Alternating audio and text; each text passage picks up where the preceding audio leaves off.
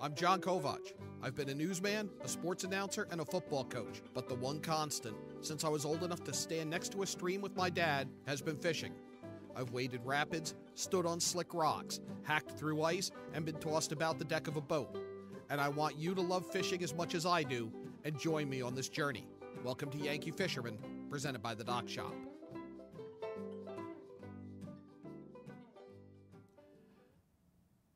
Good afternoon, everybody. Welcome to Yankee Fisherman this Thursday, August 3rd. We are less than a week away from the big hearing here in Connecticut on the new fishing regulations. We have gone right to the top to talk about them, have them explained, and hopefully answer any of your questions about them. Peter Arstead joining us. Peter, you are the head of both inland and marine fisheries in the reorganized DEEP. Yeah, that's correct. It's simply known as the Fisheries Division now, but we've got some tremendously competent staff running our marine program, so I don't have to get too terribly involved in that one. And a lot of the our regulations that we're going to be talking about are exclusively on the inland side for the purposes of this regulation hearing next week. Right, that's what I was going to say, is it's all inland regulations. It's going to affect trout, it's going to affect carp, catfish, some other things. The big one that has gotten the most feedback is the trout and salmon stamp proposal. It would require the purchase of a $5 trout stamp, a $10 salmon stamp, or you could buy a combination for $12 rather than the $15. Explain who would have to buy these stamps, Peter?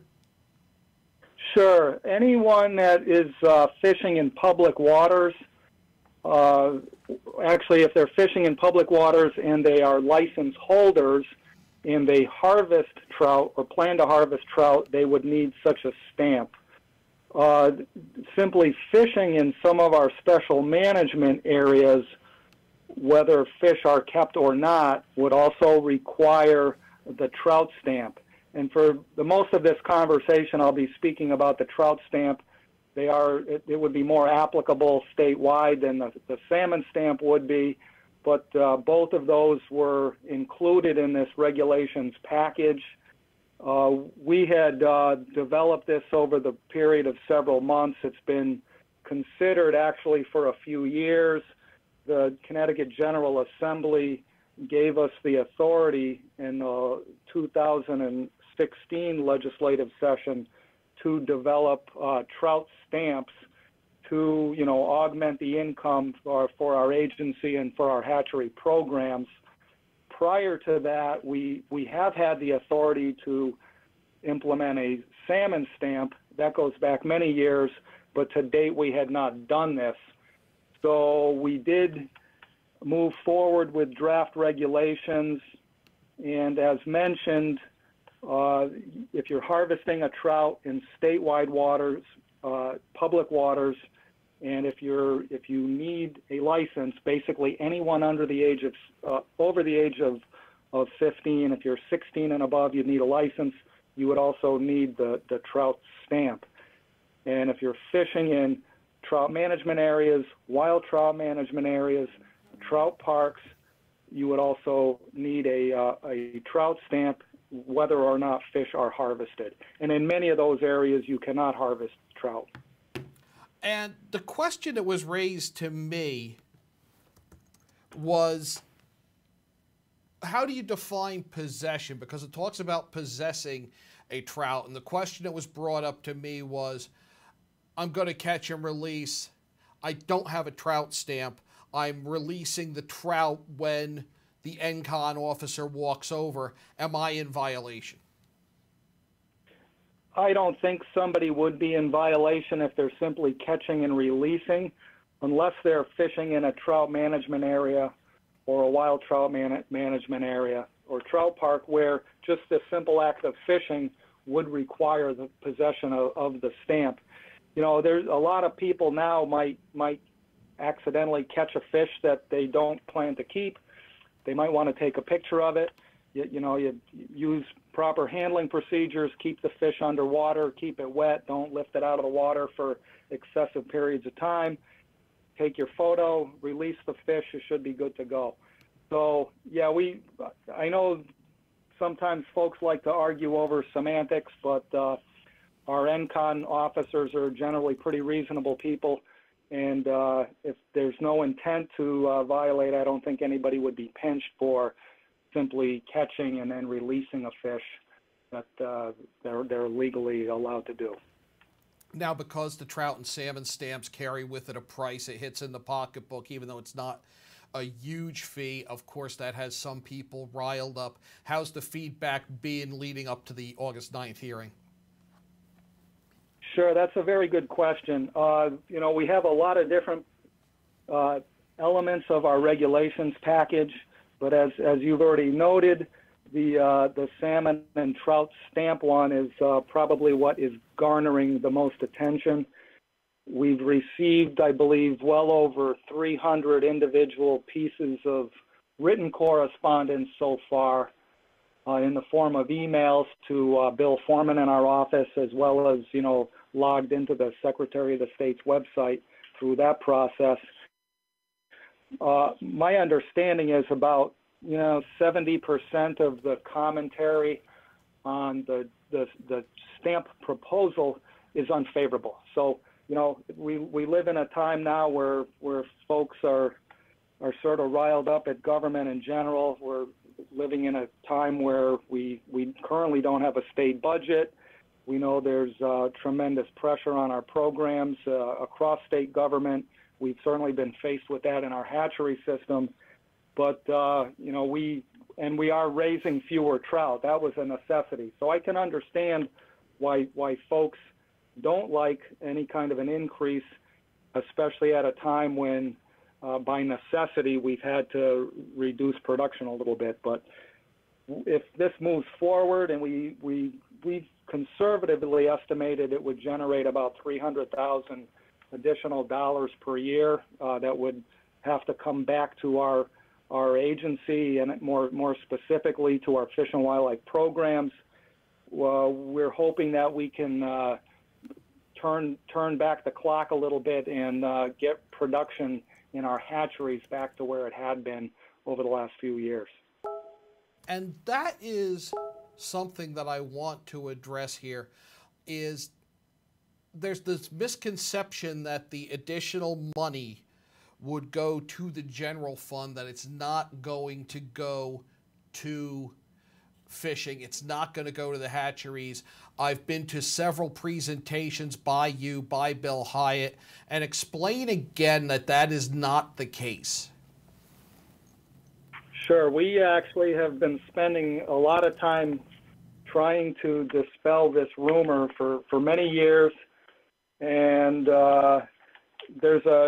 we get a certain amount of our sportsmen's dollars from federal sources. You know, the Wallop-Roe excise tax on fishing tackle and equipment.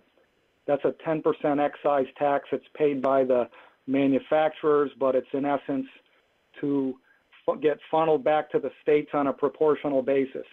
That money, we have to have laws in place at the state level to assure the federal government that that money is spent on fish and wildlife programs. So the law in Connecticut that does that is Connecticut General Statute 26-15A, and it essentially says 100% of those fees have to go back to our bureau, which is, you know, Fish and Wildlife. So we can keep saying it. I guess some people don't believe it, but it's the fact. You know, actually, we do get more money out of the general fund than is put in by sportsmen.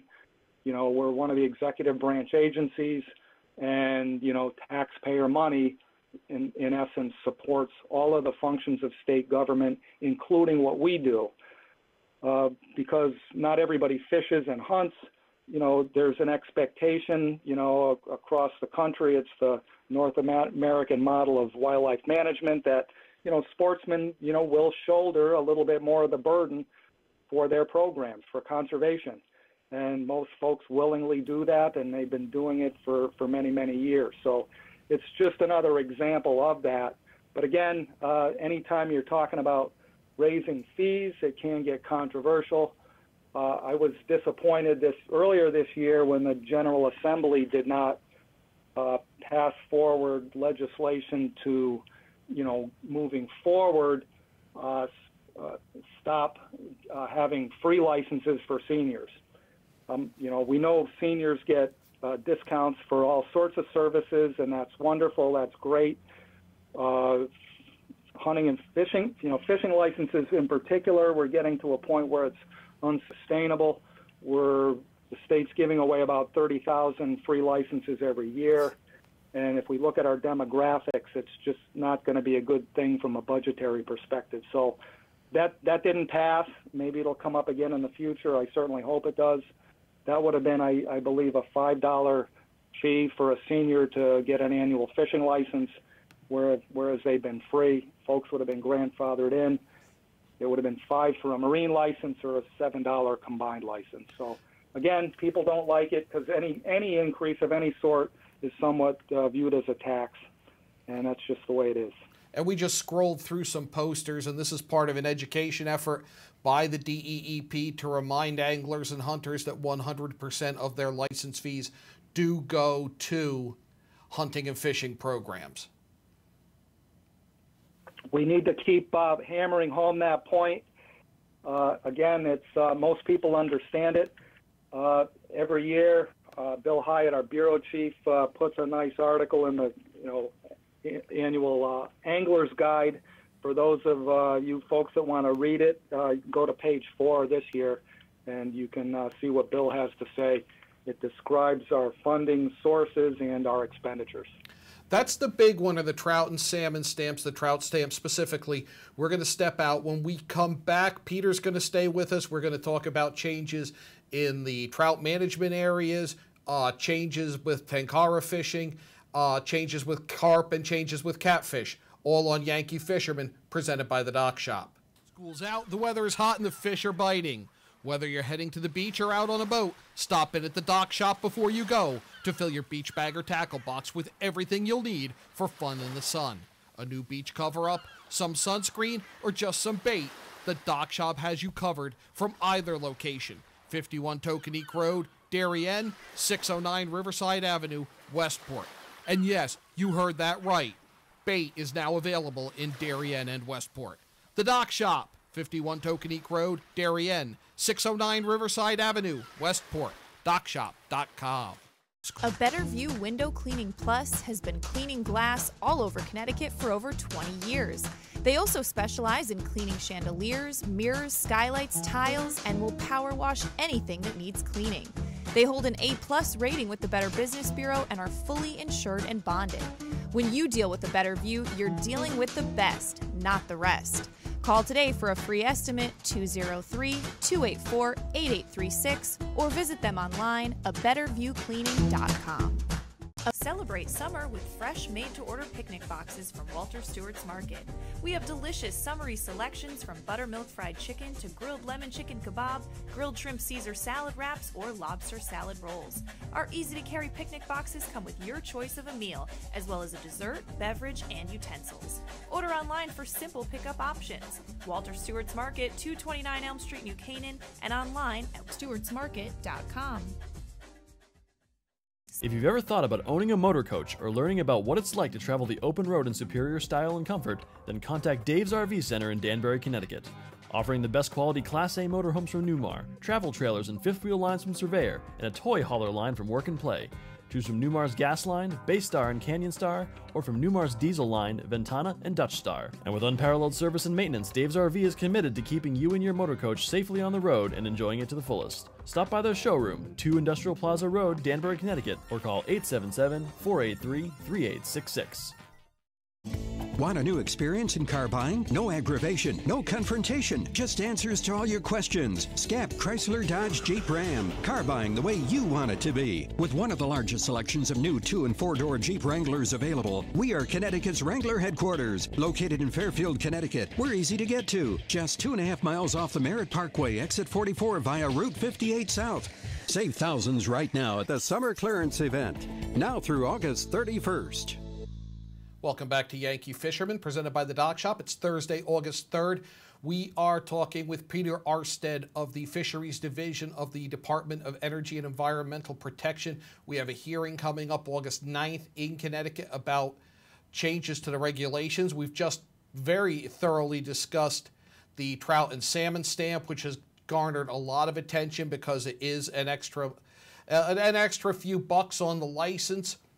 Peter, one that's of great interest in our neck of the woods here in southwestern Connecticut, really just a few miles from where we're standing right now, the extension of the wild trout management area on the Mill River in Easton and Fairfield. Could you tell us a little bit about that?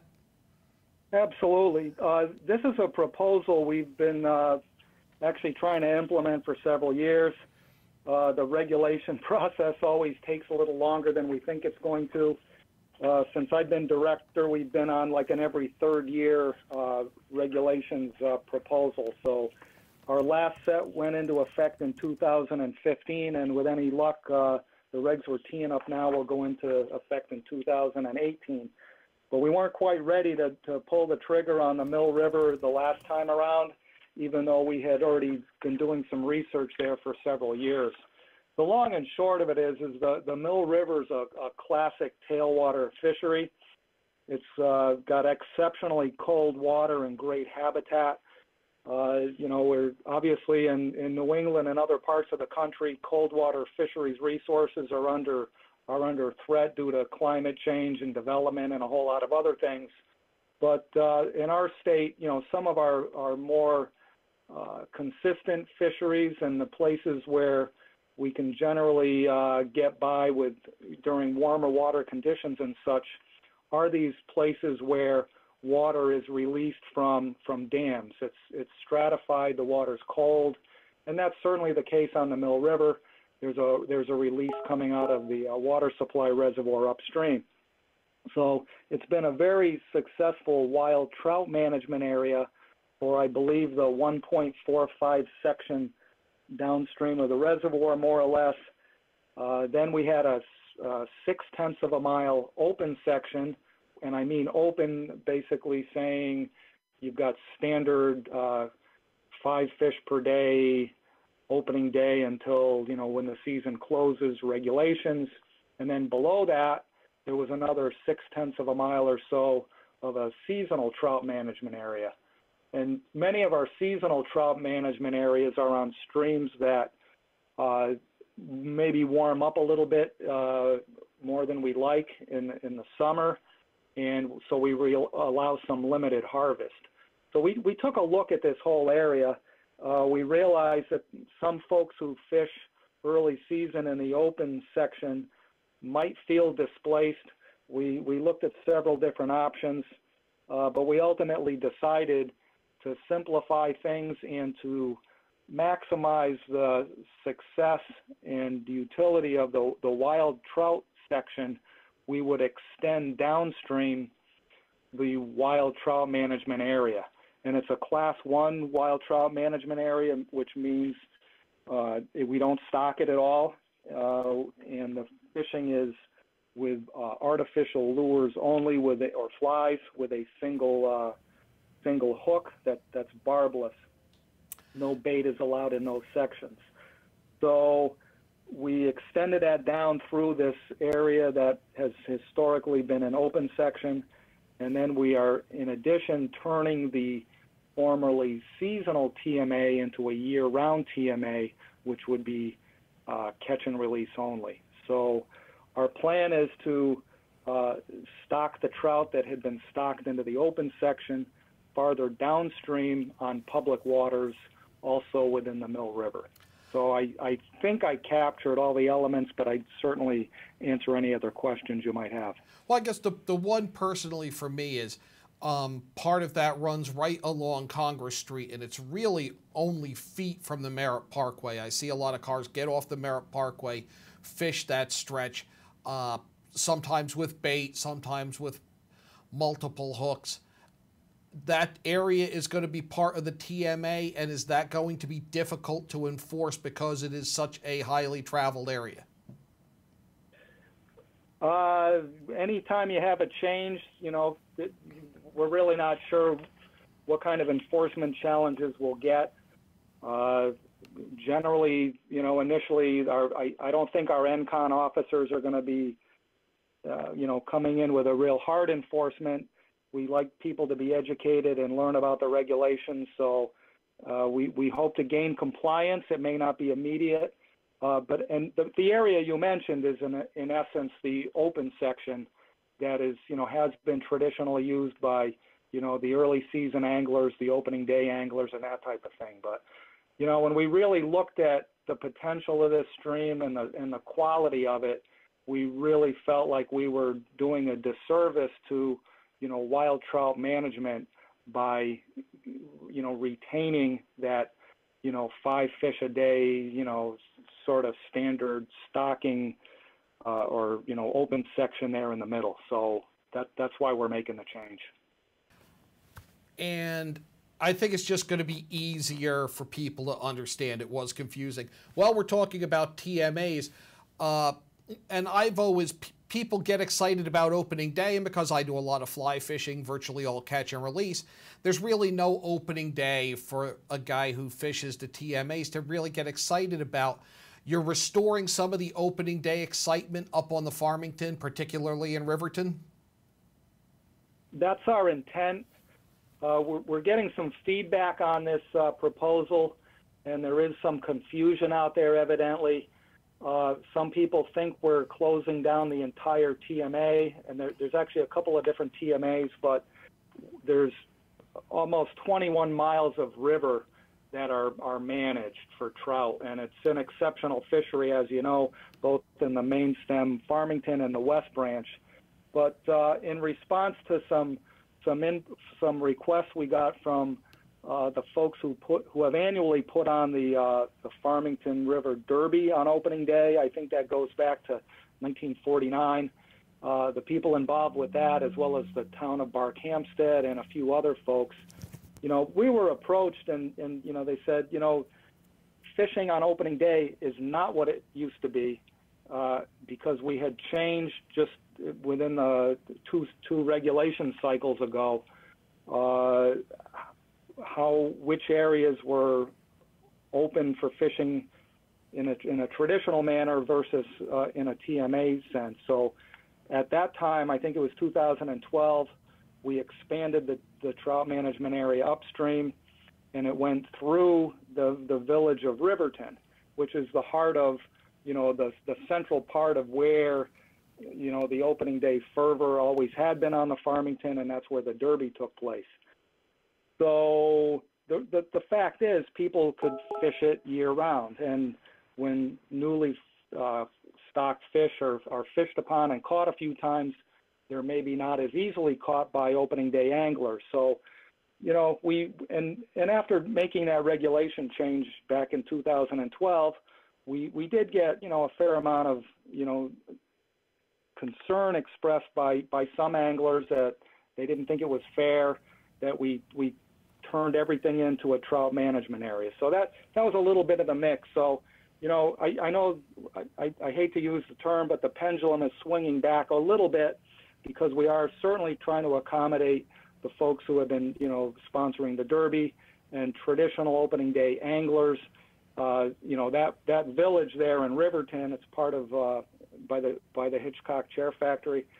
It's right there in the heart of what has always been a very, very, very popular opening day trout fishing experience. So without taking away much from the avid anglers like yourself who might be fishing year-round in a catch and release manner, we're trying to give a little bit back to the other anglers. And the fact is, our proposed closure would only be from midnight on April 1st until 6 a.m. on opening day. So that would be a period of, from 7 to 14 days, thereabouts. I believe opening day on the 2018 is the 14th, which is about as late as it could be. Yeah. So that would be a 2-week period, where it's closed. And we measured the distance off of a map. It's about 1.2 miles in total.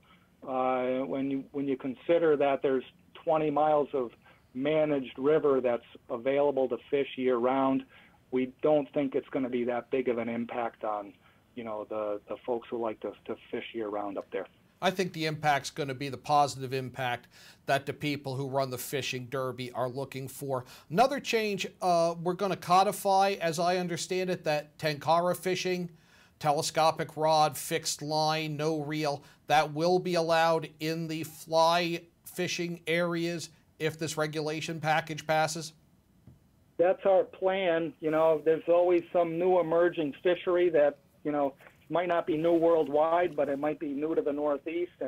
And this is one of these techniques that came upon the scene a few years ago here in Connecticut. I don't think it's practiced widely, but a tenkara rod does not have a reel on it. So our regulation or definition of fly fishing, outlines what that all entails. And I won't go through the whole thing, but it always said you need, the fly line, the rod, the reel. So with this fishery, there were some law enforcement questions. Folks were wondering if they could use a tenkara rod or set up in a fly fishing area only. And we have about 8 of those statewide. So we said, no harm, no foul here. We don't want to, put our NCON officers in an awkward position. We think it's very reasonable. So, and we talked to them about it. We just plan to legalize it. So you can use your traditional fly fishing equipment or tenkara in any fly fishing area only, if this moves forward and it gets approved. Change. Yep. Yeah, what's the bubble float change?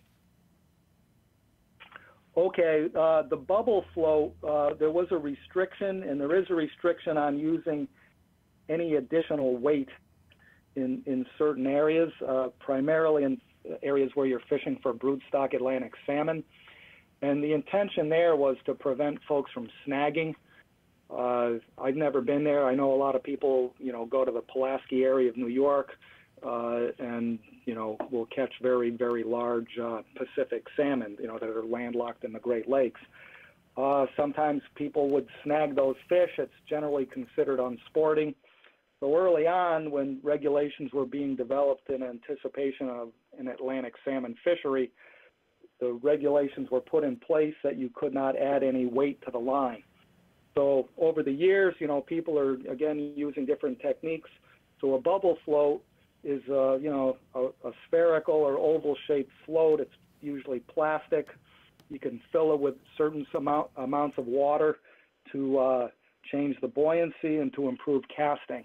So if somebody wanted to cast a very light lure that otherwise complies with the regulations, or even cast a fly on a spinning rod, they would be able to do that with the bubble float. We don't believe that a bubble float would allow anyone to unfairly snag salmon or other fish, so we think it's a reasonable change, and that's why we're recommending that change. And real quick, because we are running out of time, the changes for carp and catfish. Yeah, the carp one is interesting.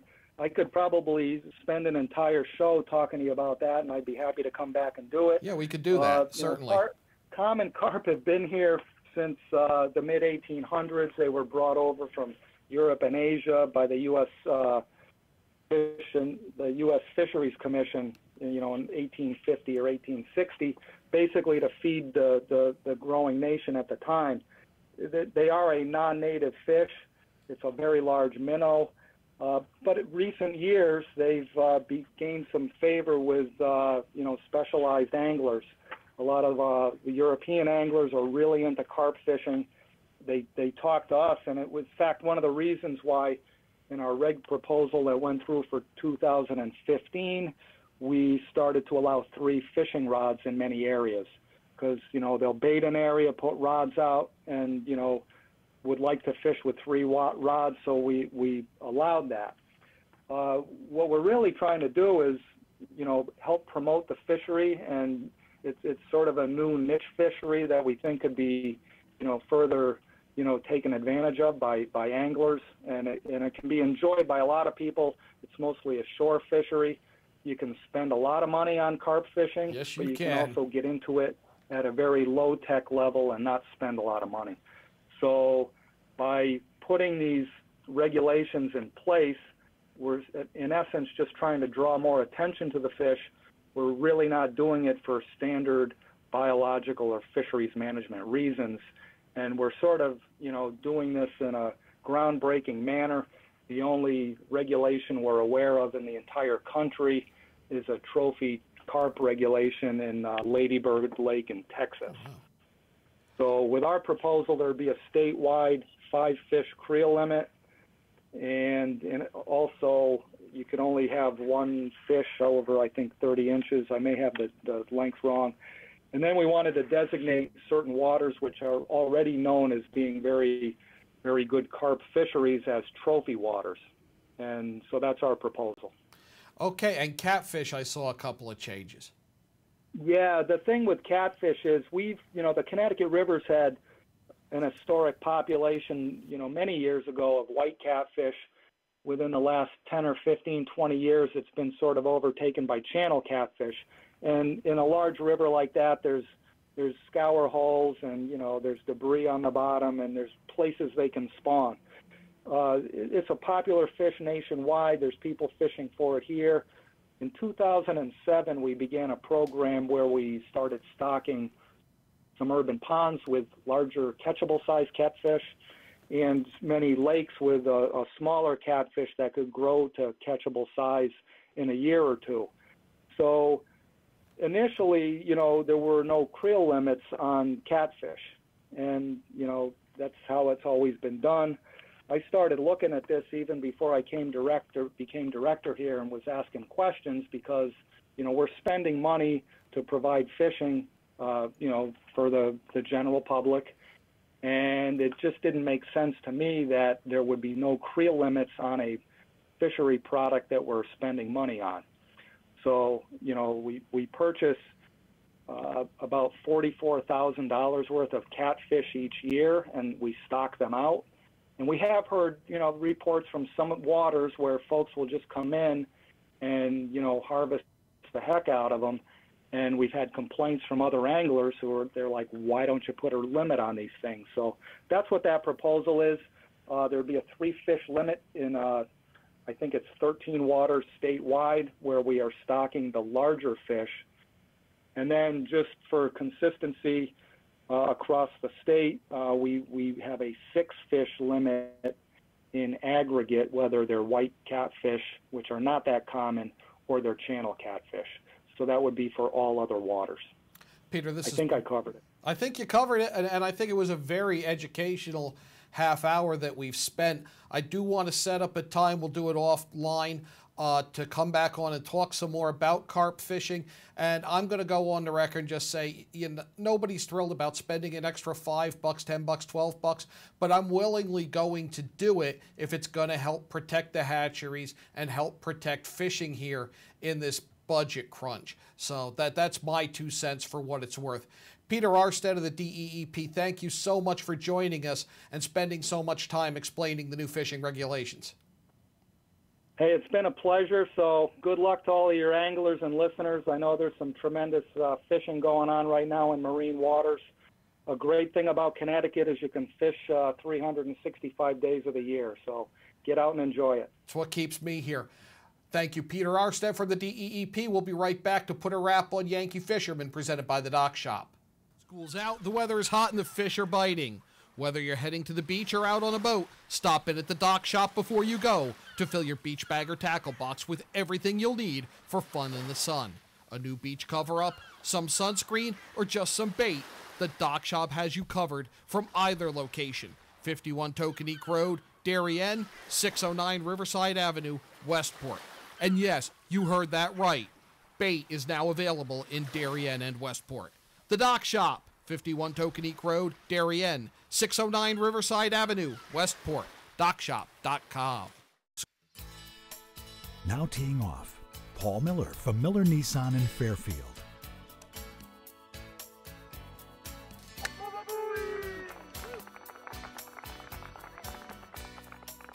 Excuse me, Mr. Miller. What about my new Sentra? Right now, lease a 2017 Sentra S for only $97 a month. He is never going to retire.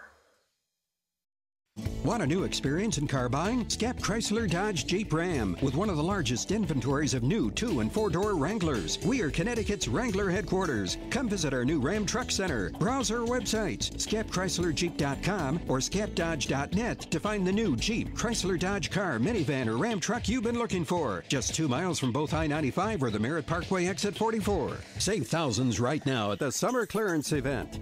Now through August 31st. At InSports Trumbull, the game is always on inside. Registration is now open for our fitness training programs for high school athletes. The InSports Performance Center is offering blast speed classes, athletic functional movement assessments, and both men's and women's elite speed and strength training. Our premier programs help bring athletes to the next level. Call 203-268-1214 for more information. Like and follow us on Facebook. At Pure Barre Ridgefield, our tried and true method can shape every body and fit any schedule. Pure Barre is a total body workout using the ballet bar to perform small isometric movements which burn fat, sculpt muscles, and create long, lean physiques. Sweat away the day and get lost in the music.